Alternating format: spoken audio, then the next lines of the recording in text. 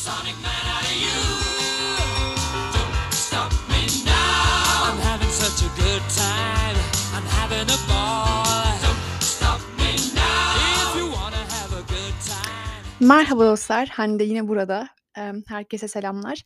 Bugün konumuz biraz farklı aslında. Biraz farklı değil, yine, akıl modellerine yakınsayan bir konu ama zamandan bahsetmek istiyorum. Çünkü gerçekten, özellikle bu COVID'in arkasından, COVID'de zaman durmuştu biraz ve bu bana çok iyi geldi. Çünkü herkes duruyor ya, sadece siz değil, herkes duruyor ve bir dünya durdu aslında. Böyle bir ara verdik aslında ama ondan sonra şimdi yavaş yavaş artık, gerçek dünyaya dönmeye başladığımızda hızlandığını gördüğünüz zaman insanların ya da bir şeylerin kendinizi biraz arkada kalmış ya da nereye gittiğini tam bilemez hâlde bulabilirsiniz ki tam olarak ben o yerdeyim aslında. O yüzden zaman konusu benim için biraz kıymetli. Şimdi zaman konusuyla alakalı bugün ne konuşacağım sizinle? Özellikle Seneca'yı daha önce konuşmuş muyduk hatırlamıyorum ama Seneca aslında, bu stoacılıktan bahsederken, muhtemelen dile getirmiş olmamız lazım. Zamanındaki stoacılardan, önemli stoacılardan bir tanesi Seneca. Onunla alakalı daha detaylı, yani stoacılık ve Seneca, hatta belki Marcus Aurelius'la alakalı daha detaylı bir bölüm yapacağız. Onun için hazırlanıyorum ama Seneca'nın zaman üzerine yazdığı bir mektup var arkadaşı Lucilius'a. Buradan başlayacağım sizinle. Hani zamanın onun gözünden değeri ve verdiği tavsiyelerden bahsediyor olacağım. Ondan sonra da, birkaç bağlantı yapmak istiyorum aslında. Konumuz dediğim gibi zaman, insan zamanı. Seneca'nın Lucilius'a yolladığı mektuplardan ilkinde öğütlediği zamandan bahsediyoruz aslında. Başlıyorum. Seneca'nın mektubunun direkt çevirisini aldım şu an. Ben çevirdim bu arada. Yanlışlar olursa benim hatamdır. Seneca'nın arkadaşı Lucilius'a selamlar. Böyle davranmaya devam et sevgili Lucilius. Kendini özgür bırak ve kendi iyiliğin için zamanını senden zorla alınmış ya da ellerinden kaymış zamanını artık harcama. Sözlerimin doğruluğuna emin ol.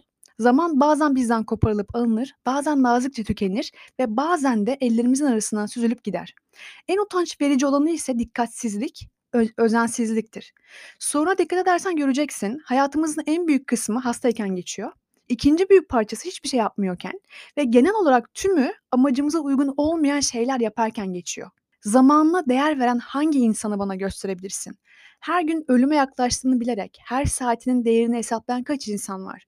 Ölümün büyük kısmı çoktan geçti. Kalan yıllarımız artık ölümün elinde. Bu nedenle Lucilius, bana yazdığın gibi yap, her saatini sıkıca tut elinde. Bugünün görevini yerine getir ve yarına bağımlı olma çünkü biz erteledikçe hayat hızlanır. Zaman dışında hiçbir şey Lucilius bizim değil. Zaman dışında hiçbir şey Lucilius bizim değil. Sahip olduğumuz tek şey zaman. Bu tek şey mülkiyeti bize doğa tarafından emanet edildi. O kadar geçici ve kaygan ki dileyen herkes bizi bu mülkiyetten uzaklaştırabilir aslında. Bu ölümler ne aptallar. Kolaylıkla değiştirilebilen, en ucuz ve en işe yaramaz şeyleri elde ettikten sonra hayatları hükmetmesine izin verirler. Ama o en değerli metanın bir kısmını, yani zamanı tükettiklerinde kendilerini asla fakir olarak görmezler.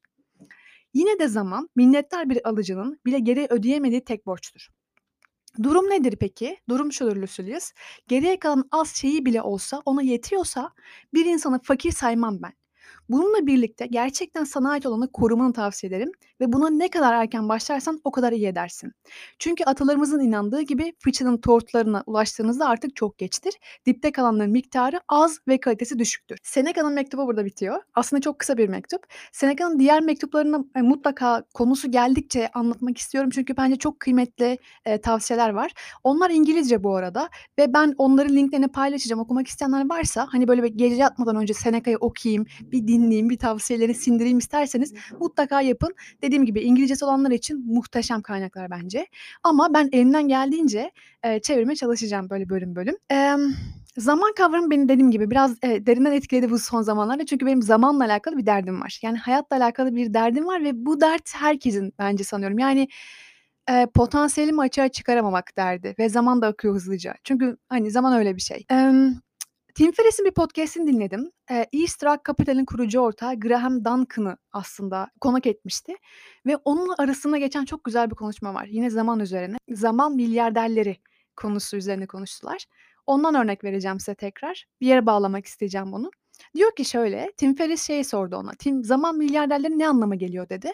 Graham Duncan dedi ki, İşte, bir süre önce o kendisi bir konuşmacıya tanıtan bir adamı dinliyormuş ve insanların milyarderler ve milyonerler arasındaki farkı gerçekten anlamadığını söylüyormuş bu konuşmacı. 1.000.000 saniyenin 11 gün olduğunu söyledi. 1.000.000.000 saniye ise 31 yıldır. Tekrarlıyorum. 1.000.000 saniye 11 gündür. 1.000.000.000 saniye 31 yıldan biraz fazladır. Ve bu konuşma devam ediyor daha sonra.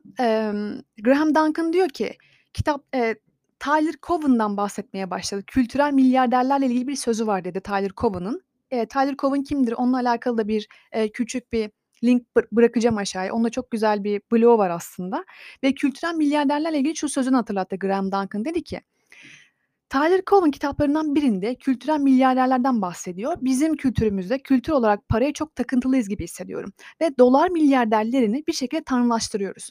Tyler Cowen'in kültürel milyarderlerde dediği gibi bu terimi kullanmak güzel olurdu burada ve zaman milyarderlerini düşünüyordum.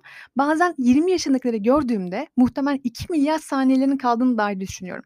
20 yaşındakileri gördüğümde muhtemelen bu hayatta 2 milyar saniyelerin kaldığına dair düşünüyorum. Ancak kendileriyle zaman milyarderleri olarak ilişki kurmuyorlar. Kendilerinin zaman milyarderleri olduklarını bilmiyorlar. 20 milyar dolar değerinde olan Rupert Murdoch 87 yaşında şu anda. Birinin 20 yaşındaki sağlıklı vücudunu ve zihnini ve hatta sonraki 5 yılını da alabilseydi ona ne kadar öderdi sizce? Ve o 20 yaşındaki çocuk için bunu nasıl fiyatlandırabilirdik? Ben ise kariyerim için önümüzdeki 5 yılı satmış olabilirim diye ekledi kendisi tekrar Graham Duncan. Ve zamanla diyor 5 yılımı satmam sorun haline geldi. Çünkü önümüzdeki 5 yılı bir de kaybedersem ya aslında bu şöyle bir sorun diye toparladı aslında orada. Hayatınızın sonunda 5 yılı satamazsınız. Yani hayatınızın sonundaki 5 yılı satamazsınız. Çünkü o 5 yıl çok da kaliteli olmayacaktır bazı insanlar için ve bu dünyaya verebilecekleriniz için. Yıllarınızı hemen satmalısınız diyor. Ama nasıl fiyatlandıracağını bilmiyorum. Çünkü çocukların bir daha asla olmayacakları belli bir yaştalar. Bunun bilincinde olarak yaşamak istiyorum. Podcast'inizde diyor tekrar Tim Urban diye bir karakter duydum. Tim Urban bu arada, gerçekten, Wait But Why diye bir tane bloğu var. Onu da ekleyeceğim mutlaka. Yine İngilizce ama çok güzel bir kaynaktır ve onun çıkardığı bir şey var. Ondan bahsediyor burada Graham'de. Tim Urban'ın çıkardığı bir, insan takvimi var aslında. Şöyle devam etti. Özellikle yaşam takvimi kavramı büyüleyici dedi yine Graham Duncan, Tim Urban'ın yarattığı. Ben de onun yaşam takviminden satın aldım. Poster olarak satıyor ve yaptığı şey o posteri haftalara eklemek. Her hafta için bir daire var posterde özetle. Her hafta için bir daire. Yatayda 52 daire ve 90 sıra var. Böylece haftaların toplamı olarak 90 yıllık bir yaşam görebiliyorsunuz. Yani gerçekten baktığınızda o postere 90 yaşında ya da 90 yaşında ölecek bir insanın tüm hayatını görebildiğiniz bir poster ya, tüm hayatınız bir posterin içine sığabilmiş ya, gerçekten diyorsunuz ki, hani, hayat böyle bir şey, hani, bitecek bir gün. Bunun farkına var diyebiliyorsunuz. O linki de ekleyeceğim aşağı. Yani o posteri alıp belki görmek gerekebilir gerçekten ki ne kadar vaktimizin kaldığını ve bu değerli zamanı nasıl kullanacağımızın farkına varmamız için bence, hani, böyle bir yerde asılı durmalı sanki evin bir tarafında. Değerini kaybetmeden baktıkça ama tabii ki. Emm, evet, biraz, çok derin mevzulardan bahsetmiş olabilirim ama transkriptteki bu alıntıyı da çok okudum bu arada. Yani Graham Duncan'ın bahsettiği şu zaman milyarderleri kavramını, sindirebilmek için, hani, böyle uzun uzun okudum. Tekrar söyleyeceğim onu. Diyor ki, bakın, hani, milyoner olmak veya milyarder olmak arasındaki fark şu: saniye cinsini anlatayım bunu diyor özetle. 1.000.000 saniye 11 gündür, 1.000.000.000 saniye 31 yıldır ve siz mesela şu anda vaktiniz var ve 20 yaşındaysanız siz milyardersiniz, zaman milyarderisiniz. Ama mesela şu an 87 yaşındaki, ve 20 milyar dolar değerindeki Rupert Murdoch, 20 yaşındaki bir insanın aklına ve vücuduna sahip olmak için kaç para verirdi sizce? Hani para o kadar değerli mi gerçekten? Sorusu var. Zaman milyarderleri olma kavramı önemli. Zamanınızın, gençliğinizin, enerjinizin farkında olmak lazım. Çünkü her geçen gün o enerji biraz düşüyor. Her geçen gün yaş aldıkça o enerjiniz azalıyor ve bunun farkında olmak lazım. Şimdiden bir şeyler yapmaya başlamak ama hayatı da kaçırmamak lazım. Çok geniş konuşuyorum farkındayım ama. Transkriptten bu alıntıyı birçok kez okuduktan sonra şey aklıma geldi.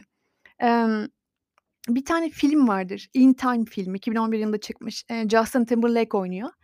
O filmde de aslında Şey var, böyle, gerçekten çok güçlü bir metafor var anlatılan. Olay şu, spoiler biraz verecek olabilirim ama konusunu anlatıyorum. Spoiler değil aslında, yok hayır. Direkt konu şu aslında, filmin temeli herkese para yerine zamanla ödeme yapılması. 25 yaşına kadar yaşıyorsunuz ve sonra kolunuzdaki saat geriye doğru akmaya başlıyor. Sıfıra doğru inmeye başlıyor. Sıfıra doğru geri saymaya başlıyor. Tüm süreniz biterse genç ölüyorsunuz. Yeterince zaman biriktirdiyseniz sonsuza kadar etkili bir şekilde yaşamaya devam ediyorsunuz. Konu bundan ibaret.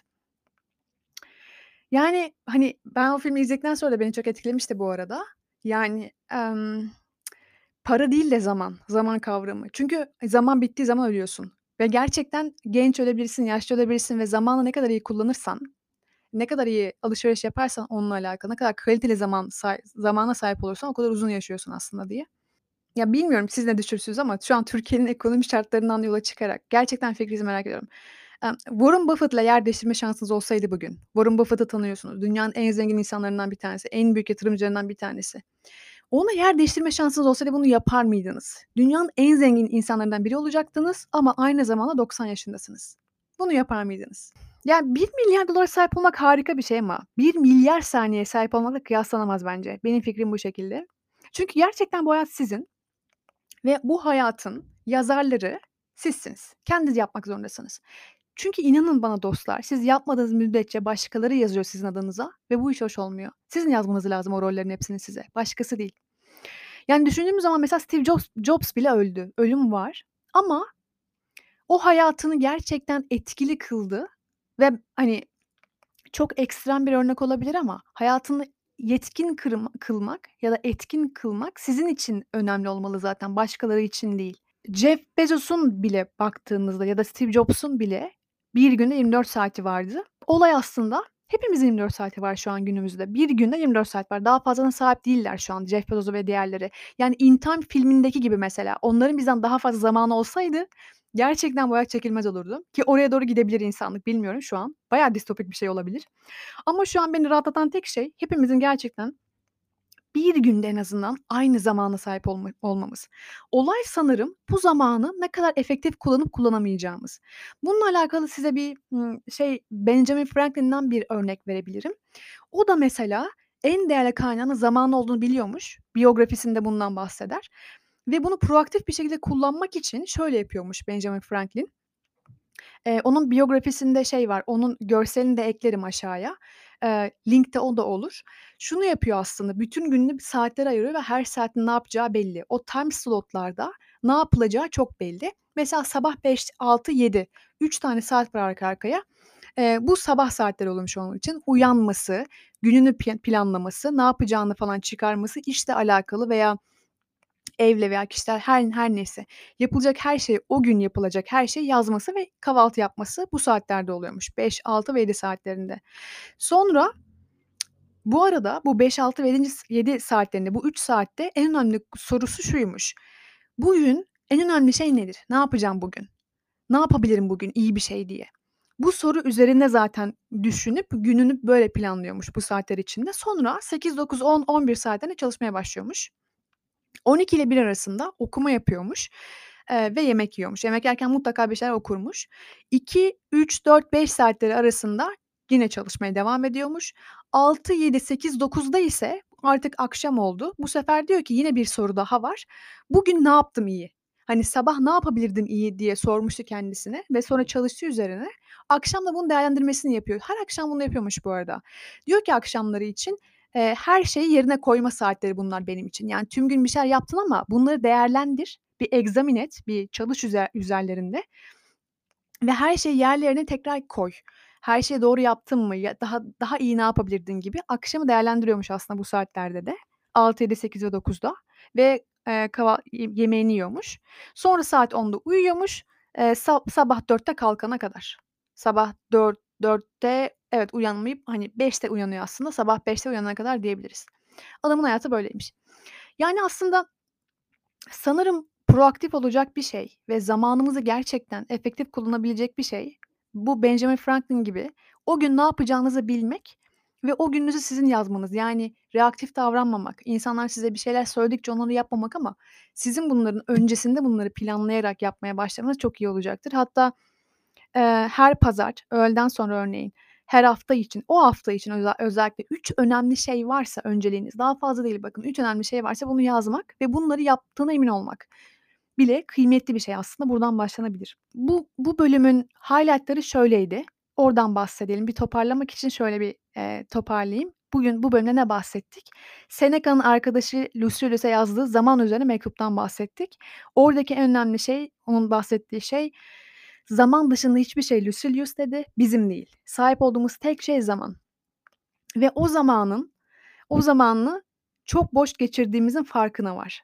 O zamanın büyük bir kısmını hasta olarak ya da yaşlı olarak, ikinci büyük kısmını hiçbir şey yapmıyorken ve genel olarak tamamını ise amacımıza uygun bir şey yapmıyorken geçiriyoruz." diyor. Bunun farkına var ve zamanı elinde tut. Her anının kıymetini bil diyor aslında ve minnettar ol zamanına. Daha sonra Tim Ferriss'in podcast'ine konuk olan Graham Duncan'ın konuşmasından bahsettim ve zaman milyarderleri kavramından bahsettim. Eğer 20 yaşındaysanız ya da 20'lerindeyseniz gerçekten zamanınız var. Bunun kıymetini bilin. Boş geçirmeyin. Mümkün olduğunca bir şeyler yapın. Özellikle insanlığa katkılı bir şeyler yapın. Çünkü ülkemizin buna çok ihtiyacı var. Hangi yaştaysanız bu arada bunu yapın ama 20'li yaşlar ümitsizliğine kapılmayın lütfen. Çünkü zaman milyarderisiniz ve biz değiliz. 30'lu yaşlarımda olduğum için şu an biz değiliz diyebiliyorum. Üzücü. Emm, Daha sonra In Time filminden bahsettim. Onu da mutlaka eğer fırsatınız varsa emm, boşa geçirecek bir zaman olmadığını düşünürseniz izleyin. Yoksa daha iyi bir şey yapacaksanız onun yerine, o filmi izlemek yerine mutlaka onu yapın. Filmi anlattım zaten özetle. Filmin konusu insanların para yerine zamanla ödeme yapılması onlara ve zamanı biten insan ölmesi. Emm, Ve alınabilir aksiyon olarak da Benjamin Franklin'den bahsettim. O da zamanını, gününü planlıyor ve sabah o gün yapacağı en önemli şeyler neler? Bunları listeliyor. Akşam da bunları yapmış mı tekrar kontrol ediyor aslında. Değerlendiriyor her gün. Bunları yapmak kıymetli olabilir. En azından her hafta için o haftanızı planlayacak bir liste hazırlayabilirsiniz pazar gününden diyorum. Kendinize çok iyi bakın. Çok çok çok selamlar. Haftaya görüşmek üzere. Hoşça kalın. Make a supersonic man out of you. Don't stop me now. I'm having such a good time. I'm having a ball.